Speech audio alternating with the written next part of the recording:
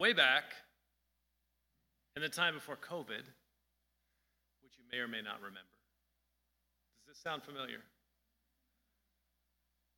You may, I don't know what time has been like for you, but for me, this could have happened about 10 years ago. In reality, it was about 10 months ago. I was in the sacristy. It was on a Sunday morning. And one of our counters brought to me a donation somebody had given that morning. And it was a $20 bill. But the part of this bill that kind of stunned me, took my breath away a little bit, was seeing that it had been defaced, or rather refaced, in that somebody had very carefully made an ink stamp with the face of Harriet Tubman and placed it on that $20 bill over the top of Andrew Jackson. Now, a little bit of backstory. You may remember that in 2016, the United States Department of Treasury announced that they were going to redesign the $20 bill and that Harriet Tubman would take Andrew Jackson's place. And then a couple of years ago, it was supposed to debut this year, 2020. And then a couple of years ago, the Department of Treasury under the Trump administration delayed that release until 2030, citing technical difficulties. So when I saw this $20 bill that had been changed, something in me changed. I realized that for some people, they could now see this bill as worthless, right? Null and void. But for me, it was as if, it was as if this bill that was the same size and the same shape and the same denomination now was able to move through this world with a greater purpose.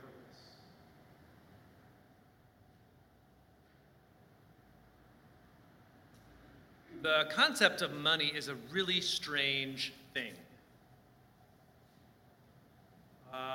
We have been using different items for thousands and thousands of years all around the world as humans to try and denote value. And often we'll use things like shells because they are particular and because they don't biodegrade easily. But it's really not until the 7th century BCE that money comes into existence. And it takes place in the kingdom of Lydia, which is an area that we now know as Western Turkey. It was on one of these trade routes that went between Asia and Europe. And the kingdom of Lydia had a lot of deposits of this metal called electrum, which is a great name for a metal. But the problem with electrum is it's this composite of both gold and silver, which makes it a lot less valuable than you'd think. And so they were trying to figure out what to do with this. And so what they did was they took lumps of electrum and they stamped something on it. And with that stamp came the birth of money. So it turns out you need two things to make money. One is you need a government behind it that is willing to say, this is what this inanimate object is going to be used for. They get to supposedly control it, as long as, number two, people put their trust in it. Right? Because that's one of the strange things about money. It only means anything because governments and systems and people are willing to trust it. In this case, the people of Lydia trusted in their government enough to use it. In fact, these lumps of electrum with the stamp of a lion have ended up all over the ancient world. And it is very strange that we invest so much attention and value in something that is traded between governments, within governments, often just to pay taxes. Because the trust that we are placing in these systems and governments and people, well, sometimes, but not always, do they have anything to do with God. So that's what we get in our gospel today. As you may have heard Maggie preach last week, at this point in Matthew's gospel, the net is drawing tighter and tighter around Jesus. And it's not clear that he knows how imminent his death is, but the people who keep coming to test him, with every test, it ratchets up in intensity. It's getting really fraught.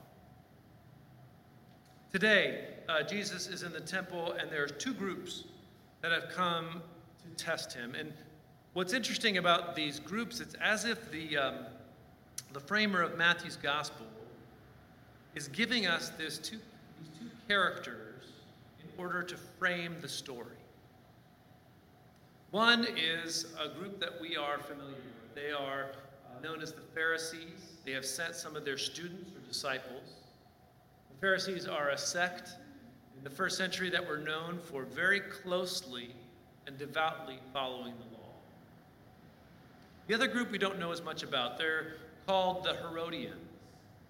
We don't know much except that if their name is going to be derived from the vassal king, Herod, of the Roman Empire, then they must have some sympathy for the empire there in Palestine.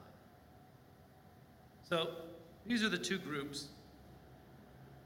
And they come before Jesus asking a question that I think it reverberates all the way to our day. In fact, it's why so much of the last months and years have been so challenging for us as a body politic. Is it right?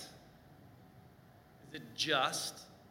Is it morally acceptable to pay taxes so that Caesar can run an empire? Well, Jesus seems to be one who never wants to waste an object lesson.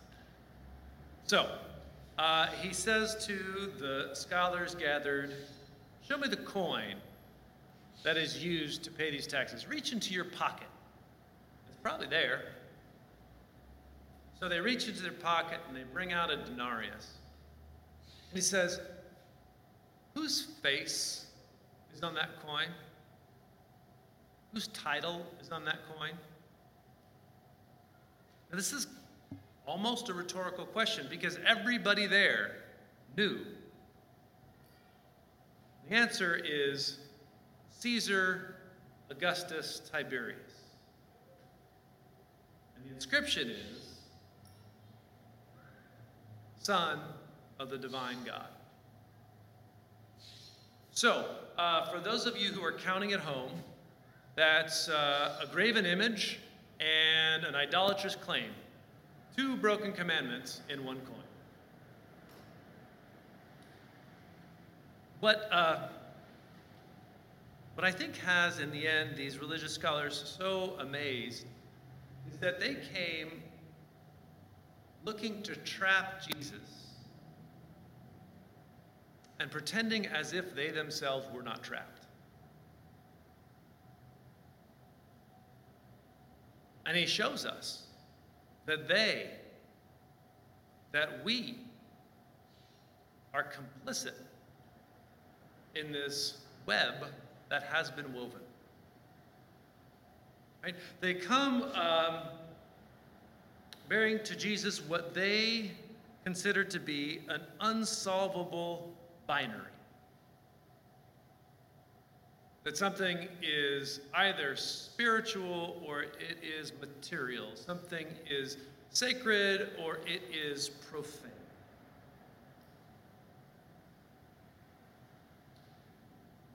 They come hoping to spring a trap. And Jesus does pull the pin, but rather than spring the trap, he makes it fall apart. Because what Jesus does is he integrates the binary. He says, yeah, there is Caesar, and the taxes that you pay go to Caesar, and there is God, and you give to God. He says that we are inevitably and inextricably involved in two economies, and they occupy the same space. It's us.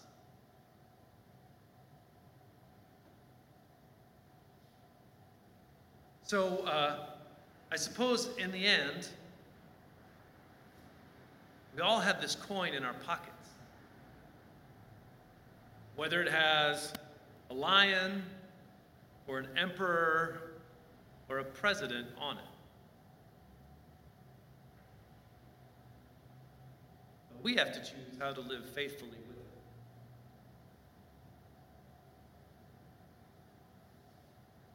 And it's not that Caesar is going to take righteous actions.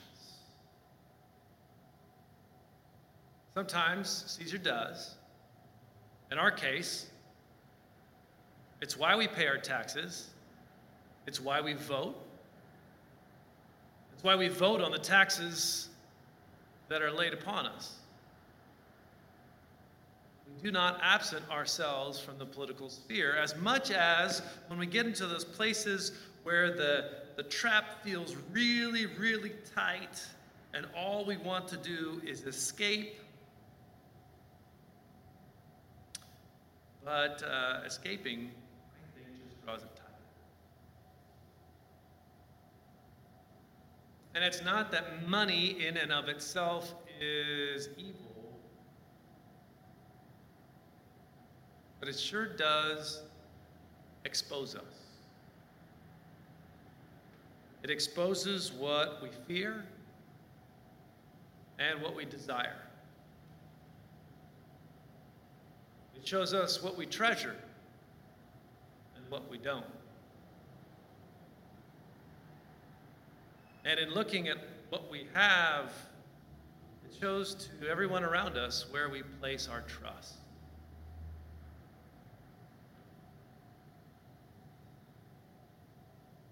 And that's why I wonder if the most subversive,